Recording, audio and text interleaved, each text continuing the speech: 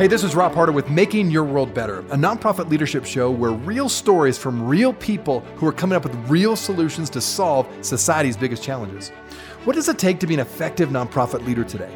How do people fundraise in an economy that is constantly in flux? How do you relate to board members in a way that inspires them to make a difference?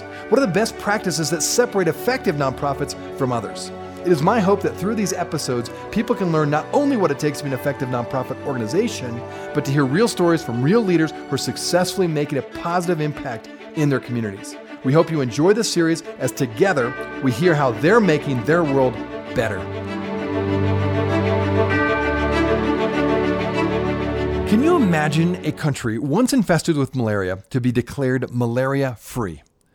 This is exactly what is happening around the globe. Thanks to the incredibly impactful work of Malaria No More, countries are becoming malaria-free. Now the question is, how did this global nonprofit get started and what's its mission? Well, my guest today is Martin Edlund, CEO of Malaria No More. And I'm thrilled to have him on the show to talk all about this really powerful and global reaching nonprofit called Malaria No More. Enjoy today's show.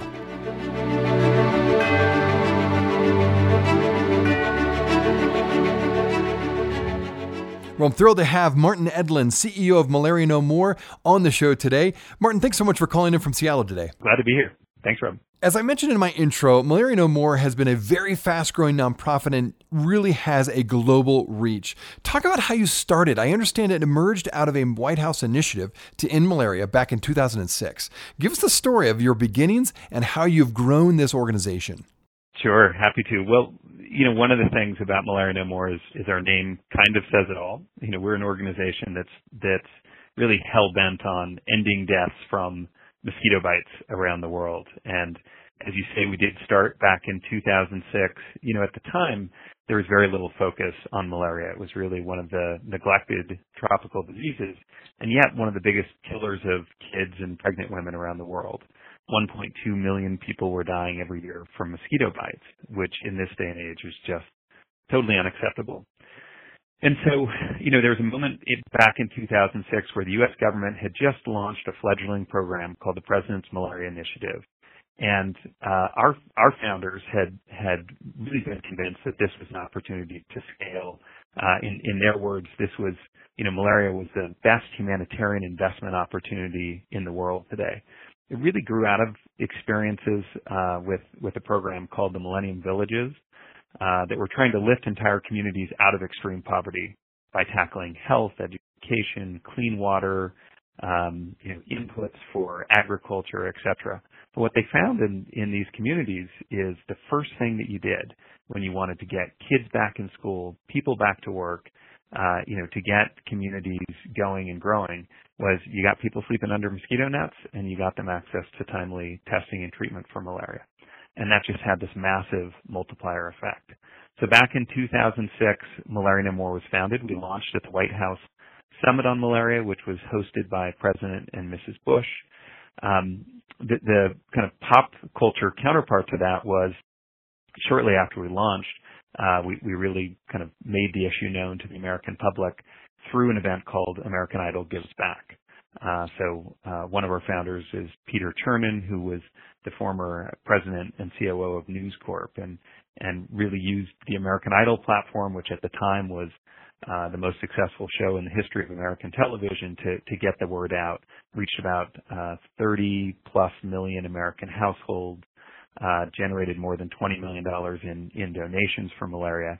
And between the White House Summit and American Idol, really put this issue on the agenda and, set in motion a lot of the success we've seen over the last 12 years. What a great start. And you obviously have some star power with your organization to have both the White House and then American Idol to kind of launch this organization. That's fantastic. Now let's throw out some data for my listeners regarding malaria, the scope of malaria and its physical and economic impact. What I understand from your website, it says this, that in 2016, malaria claimed 455,000 lives and caused 216 million cases. Not only that, but malaria accounts for half of all the missed days in African schools. And of course, keeping children healthy enables parents then to go to work, number one, and reduce the need to spend their wages on malaria treatments and healthcare. And then economically, a 10% decrease in malaria has been associated with a 0.3% rise in GDP. Now, the list could go on. There's all kinds of interesting impacts that you have been able to see firsthand through your work at Malaria No More. So how is your organization going about combating malaria, and what is your approach to this massive problem? As you point out with the statistics, malaria is really one of those issues that touches so many other things. I'm obviously an advocate for malaria, and so I can spin this any which way, but it has the great benefit of actually being true that if you care about education, you need to care about malaria. If you care about women and girls, you need to care about malaria. Even if you care about things like health security or even national security and the impact that kind of stabilizing countries and communities has on those issues, you should care about malaria. So we found a real resonance and people have really responded to this issue. So how do we go about it and what have we done? Our first focus was to put this on the agenda.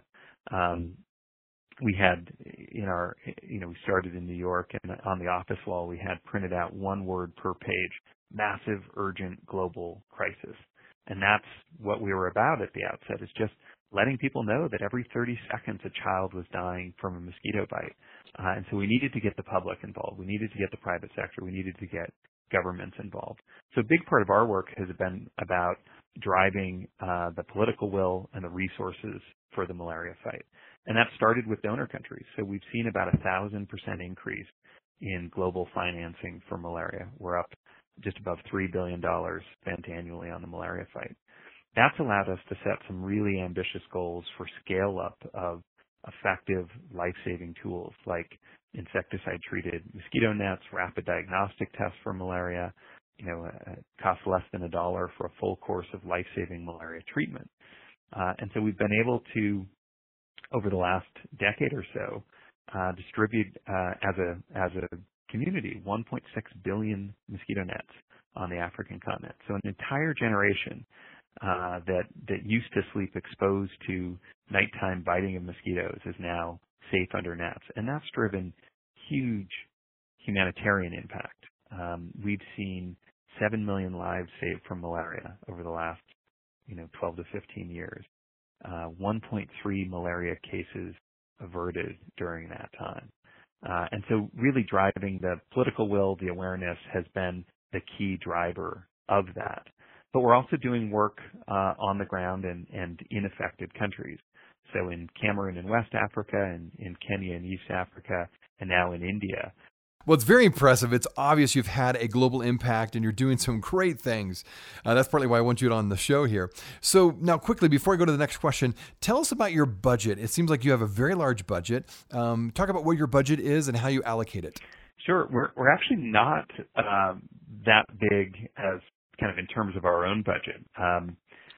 We're about a $10-11 million a year organization, but using that money and using it well, we're able to unlock billions of dollars that's spent globally in the malaria fight. So we like to talk about this as one of the kind of best returns on investment you can make.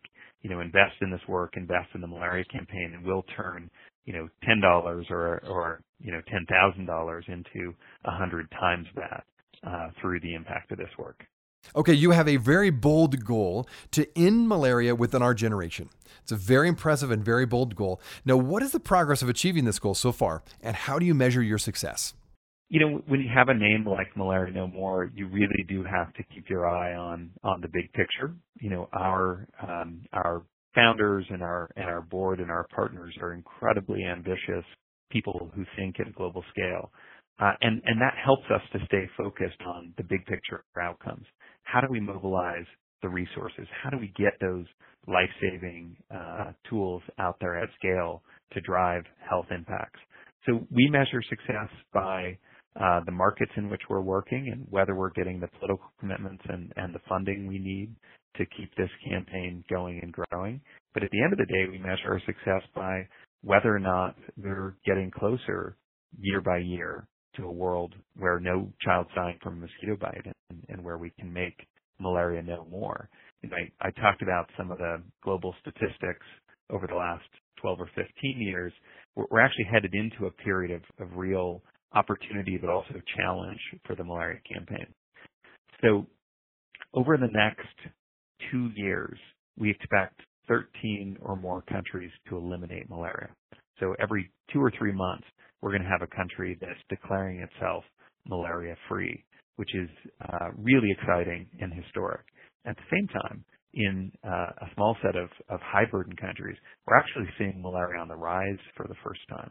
And so it's challenging us in the Malaria Partnership to think differently about how we, and to adapt how we wage this campaign. One of the most exciting elements of this is really harnessing the power of data to direct your resources. You know, when we started back in 2006, we had very little information. We were essentially treating every fever as a case of malaria. There were no point-of-care diagnostics. We've come such a long way in that time. Now, in the public sector, everyone who comes in with a fever, you actually test. Takes a couple of minutes. It's over 99% accurate to see if you have the malaria parasite in your body. And we like to say that every test is a data point. It's a plus or a minus, a 1 or a 0, and it gives you, if you can kind of pull all that data together, there are about 350 million of these tests administered every year. It gives you a real sense of where malaria is, kind of where it's going, and how you direct your resources to stop it. And so as we look forward, that's one of the most exciting innovations. How do we use all the technologies we hear about so much, whether it's mobile or mapping or big data and crunching the numbers to get the world closer to being malaria-free? Well, that's really, really interesting. And I saw on your website, speaking of this very, to me, it's fascinating, that if we're living in a time where countries are declaring themselves to be malaria-free, I saw on your website that Paraguay has become the first country in the Americas, in 45 years anyway, to be certified malaria-free by the World Health Organization. And you mentioned there's some other ones that are going to be, other countries they're going to also become malaria-free. Talk about that process. I mean, that sounds amazing. Like, that is truly incredible. Talk about results and really changing an entire country. How do you go about doing that, and how do they measure that? Yeah, it's a great question. And the first thing I like to remind people is, because many don't know it, the U.S. used to be malaria endemic, right? We had massive malaria in the southeast and the midwestern parts of the U.S.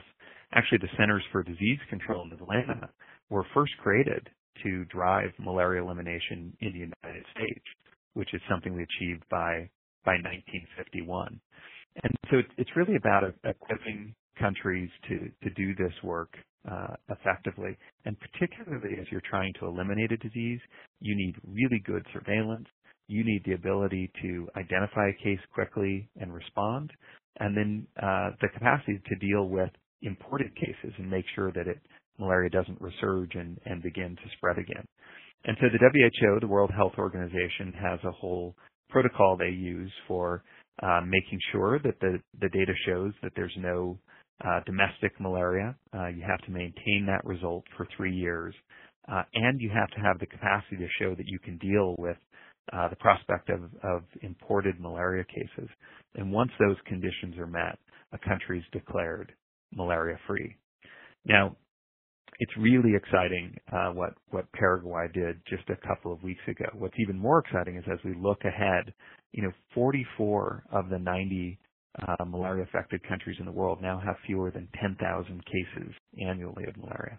So there's a huge swath of countries that are marching toward this goal of eliminating this disease. One of the things that we're proud of as Malaria No More is we're helping in the Americas, the next region that's going to eliminate, get to that goal. So the Caribbean and Central America is the area that has the lowest levels of malaria and will probably be the next to eliminate. But they have some capacity and financing gaps to get there. And so one of the things we worked on with partners, the Bill and Melinda Gates Foundation, the Inter-American Development Bank, the Carlos Slim Foundation, is essentially to put together a facility, put together a deal that allows countries to bring some of their resources to the table, donors to bring other resources, for everyone to agree on how that's money spent to make sure that this set of 8 countries in Central America and the Caribbean get to the goal of malaria elimination in the next 3 to 5 years. That's really interesting, and it sounds like you do quite a bit, obviously, work with governments. So you're dealing with government leaders. Obviously, you're working with our government as well. How do you blend that advocacy side on the one hand, but also really it's kind of, I would almost call it geopolitical work where you're working with the leaders of these countries to eliminate malaria. That's probably a pretty unique set of tools that you have and or your organization have. Talk about that a little bit. I think my listeners would be fascinated to find out how do you go about making these alliances and then again, the end result being a malaria-free country. Sure. So, the reality is if you want to solve an issue as difficult and complex and persistent as malaria at scale, you have to do it through governments and with governments as partners. Governments led by the U.S. and the U.K. are the biggest donor nations on these kinds of issues. The U.S. government spends about $1.25 billion annually now on the malaria fight. And so that's just vital to continuing this success. And so a lot of our work focuses on partnering with leaders in the U.S. government, the U.K. government, Japan, and with international institutions like the Global Fund and the World Bank to keep that funding going. The good news is this is an issue that's beyond politics. This, as I mentioned, started under President Bush back in 2005 and 6, but it continued and grew under President Obama, and it's something that President Trump has highlighted as well. In fact, in his first UN General Assembly address, he talked about malaria as one of 2 examples of continued U.S. humanitarian leadership in the world. And the day after that speech, the President's Malaria Initiative, which back in 2006 I described as that fledgling U.S. government program, announced that it was expanding to an additional 5 countries in Africa, protecting an additional 90 million people.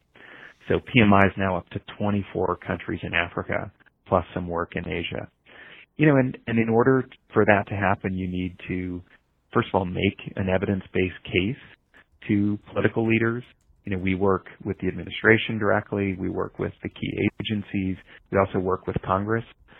We helped to set up and support in the House and the Senate caucuses and groups that are focused on malaria and neglected tropical diseases. What's equally interesting is how you work with malaria-affected countries and their leaders to get the job done. So one of our closest partners and really a sister organization is something called the African Leaders Malaria Alliance. As far as I'm aware, it's the first of its kind. It's a group now of 49 African heads of state who've committed to ending malaria in their respective countries. So twice a year, these 49 political leaders, presidents, get together and they measure and track their success against this disease. And it's really a compelling scene. So you've got these presidents around the table. They're sitting and looking at a scorecard, and it's a stoplight. So if things are going well, you're seeing a lot of green. If there's some work to do, it's yellow. And if they're in trouble, it's in red. And you see them kind of tracing their country line and working across the page. And when they get to red spots, they kind of look at it, they look at their neighbors, and then you see them swivel in their chairs and look back at their ministries of health. And you can tell they're saying, we're going to have a conversation about this. We've got to fix this. And so a big part of our work as we look ahead is partnering not just with the leaders from a donor standpoint, but also with those malaria-affected countries that ultimately are going to be responsible for their own success. You can't do this for a country. Fortunately, so many of these leaders have stepped up and said, this is a priority. This is something that we're going to accomplish as a country, and we're happy to support them. Hey everybody, Rob Harder here. Thanks so much for listening to the podcast. I wanted to let you know that today's podcast is brought to you by Earth Class Mail. Is your business buried under piles of mail, checks, and invoices? Well, at Earth Class Mail, they reduce that clutter and streamline your task by converting these papers into digital documents and integrating with the platforms you already use. Their online tools help you identify checks and deposit them quickly and automatically, allowing you to focus on what matters most, running your business. Check them out at earthclassmail.com/pricing. In fact, you can use a promotion code called NLP for a special Nonprofit Leadership Podcast discount. Now back to the show. Well, you do quite a bit of advocacy work and obviously work directly with, as you mentioned, government leaders, U.S. government leaders. For a lot of nonprofit listeners that are, in nonprofit organization roles, say EDs, CEOs, or perhaps their development directors, talk about how you go about that. Obviously, you've been very successful in building those relationships, building those alliances. How do you go about it? Why you've been so skilled at it? Do you hire people specifically that have had training with government relations, for example? Or do you have a training program that you build in? But how have you been successful? Because I think for a lot of nonprofit leaders, that's a difficult task to go about, to really develop those critical partnerships to expand their nonprofit reach. And you mentioned earlier about how you really expand your budget based on these partnerships and these relationships. So maybe talk about that, how you've done that so well. I'm a big believer that it all comes down to the talent and the passion and capacities of your team to get things done. And in our work, it does mean having some specialized skills. People who've served in government or worked closely with government in the past. We have members of our staff that are former staffers in the House and Senate, people who've worked in the State Department here in the U.S. context. Actually, one of our the alumni we're most proud of is Mark Green, former congressman and U.S. ambassador to Tanzania, who's now the head of USAID, so oversees all of U.S. government humanitarian assistance programs and development programs. Actually worked with us when he first came back from Tanzania. So his first job when he came back was as our director of advocacy and policy in Washington, D.C., and he set up that office. He's the one that worked with his former colleagues to set up those caucuses in the House and Senate and really reinforce those relationships with key congressional leaders and appropriators. And so we've certainly enjoyed a lot of really specialized and kind of experienced staff who work in those areas, and I think that's been critical to our success. Yeah, it's very obvious that you've done really well with that, so that's excellent. Now, I understand you're also expanding your work currently globally, and you're specifically expanding your work in 3 malaria-affected regions of India and Asia, the Americas, of course, the West and East Africa regions, and you've already kind of talked a bit about that, but how do you adapt and apply your core model to these new settings now? Yeah, it's a great question and a really fun set of challenges that we're living and experiencing right now. So I'll take India as an example. India matters to malaria for so many reasons. For one, the malaria parasite was actually discovered in India back in 1897. India is also really the proving ground for the world's ability to eliminate diseases. First with smallpox and then with polio and now we hope and expect with malaria. It forces you to solve the hard problems, and if you can do it in India, you can do it anywhere. There's also real urgency around India because in malaria, one of our challenges is drug resistance. So when you're using a treatment at scale, the parasite is wily and smart and it begins to adapt and we're seeing that happen in Southeast Asia and it's bordering India now. So we really need to eliminate malaria in India in the next 10 years in order to make sure that doesn't spread to other parts of the world. And so, we started by really trying to get our heads around the problem. We worked with our partners at the Gates Foundation and the Clinton Health Access Initiative, and we did a landscaping. And we looked at what are those technical, political challenges that need to be addressed for India to get on track to its goal of ending malaria by 2030. We've also always found that you need kind of the best, most senior advisors in market. And so we've been working with people like former U.S. Ambassador Rich Verma, who recently joined our board of directors, to really think through how you affect change at scale in India. And the advice we got was, you can't just start advocating at a central government level. You really have to demonstrate traction and success in a key state or states. And so we forged a partnership with the highest burden malaria state in India. It's called the state of Odisha in eastern India. And we have a partnership with them. We're embedding staff with their malaria program, and we're supporting them to demonstrate the kind of innovation and traction that we think can compel other states to follow the model, but also compel political leaders in Delhi at the central government level to really get behind this malaria elimination goal and put the resources and support there that's needed. That's really interesting. And I know you have this bold mission and you need support for that, right? To support this vision and to end malaria in our generation in time. I know you're seeking to expand your board. How do you go about recruiting your board and selecting board members? Because I know, again, looking at your website, you've got some really high-powered board members, and obviously you need a lot of resources to be able to address this big mission that you have. Tell us about your board recruitment. Yeah, you really can't overstate how important the board is to the work that Malaria No More does. We have visionary board members. We have people at very high levels of political influence, but also kind of influence and careers in the business sector. Our two founders, Ray Chambers and Peter Chernin, are both really accomplished business leaders who also operate in the political sphere. You mentioned resources. Certainly our board is important in terms of fundraising, but really the fun part for them and for me and the team is to work with them as part of the mission. We engage individual board members to bring their strengths, their expertise, and kind of activate their networks.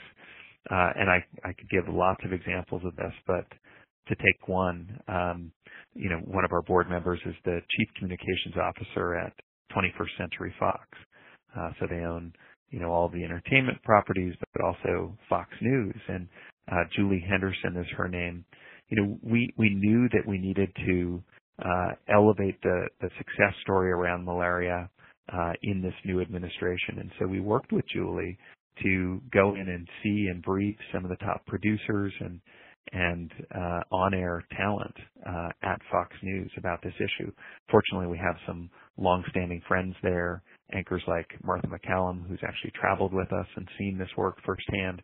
But we were able to update them and get them excited, and that set the stage for some really important coverage by Fox News of the announcements, the speech by President Trump at the UN General Assembly, the announcement of expansion of U.S. government programs. And so it's just one example of how we work with board members really as a kind of extension of the team to advance this mission. So as we think about new board members and how we continue that kind of relationship with our board, we're thinking about people with expertise in these new geographies. We're thinking about people with networks and access in these geographies.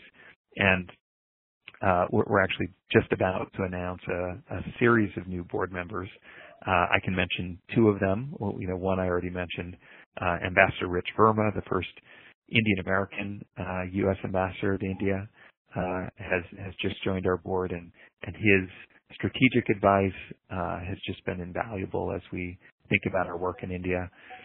We're also adding Kieran Murphy, who's the CEO of GE Healthcare. They actually just announced this morning that they're spinning GE Healthcare out, and Kieran will be leading that effort. But Kieran has a terrific background that spans healthcare, but also crop science and animal science. And so he's really got so much to offer in terms of thinking about all the elements of this malaria fight. How we protect people, how we deal with the parasite, how we deal with the vector, mosquitoes that spread this disease. And so those are two examples of the kind of people we're bringing on board to help take this mission to the next level over the next handful of years. That's excellent. Well, thanks for explaining that. And the last question I have for you is this. What are the biggest barriers to your work to end malaria? I mean, this is a huge goal. We've said that over and over. You have a lot of barriers, would be my guess. You're in different countries. You're all over the globe. This is a big disease. What would you say are the biggest barriers to end malaria in our generation? Well, we'd probably need a whole nother podcast to talk about that, Rob. It is a challenging issue. I think rather than focus on specific barriers, I think the key is how do you overcome them, because you're always going to run into challenges, whether you're starting up in a new market and there are kind of things you didn't know or didn't anticipate about doing that, or just the kind of winds can shift. And we've weathered a number of challenges. For instance, when Ebola emerged in West and Central Africa, and it absolutely kind of took everything else off the agenda. How do you keep progressing in a mission like Malaria No More when those things happen? And I think it comes down to resilience, to having the right kind of board and staff, and staying focused on how do you work around those things. And our team has been incredibly entrepreneurial in doing that, and it's almost individual acts of heroism as people confront those barriers, kind of lean on their peers in the organization for help, but then find creative solutions to work around them. And it's one of the things we look for. It's one of the things that we kind of prize and encourage in our team is the ability to be adaptable, to be nimble, to respond to new information and find new solutions. And we've been able to do it. That's fantastic. Well, again, my guest today is Martin Edlund, CEO of Malaria No More, a fast-growing nonprofit that has a bold goal of ending malaria within our generation. Martin, for my listeners, and I encourage all my listeners to check out this nonprofit if you have not already heard about them, how would they find out about you? How do they find out more about Malaria No More?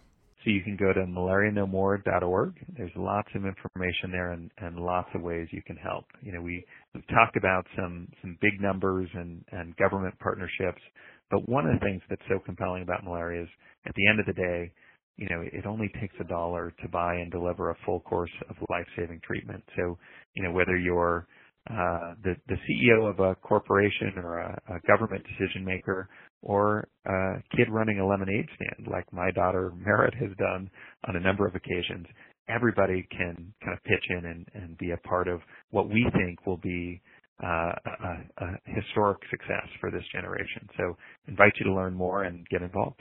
Sounds good. Well, Martin, again, thanks so much for taking time to be on the show. Again, my listeners, check out Malaria No More. They're doing wonderful things. I mean, it's incredible to think that there's countries already, because of your work and the partnerships you've built, that can truly be declared malaria-free. I mean, that's remarkable. Those are true results. So thanks for all you do. Keep up the good work. Thanks very much, Rob. I wanted to let you know that we are on iTunes. If you are wondering how to find out where we are, check us out on iTunes by typing Nonprofit Leadership Podcast or Rob Harder, and this podcast should show up. We also encourage you, when you go on iTunes, let us know what you think. Give us a review, give us a rating. We would love to hear what you think of this podcast, and your feedback will help us expand this podcast to get it out to as many people as we can. You can also go online to listen to this podcast, either nonprofitleadershippodcast.org or my website, robharder.com. Thanks again for listening, and until next time, keep making your world better.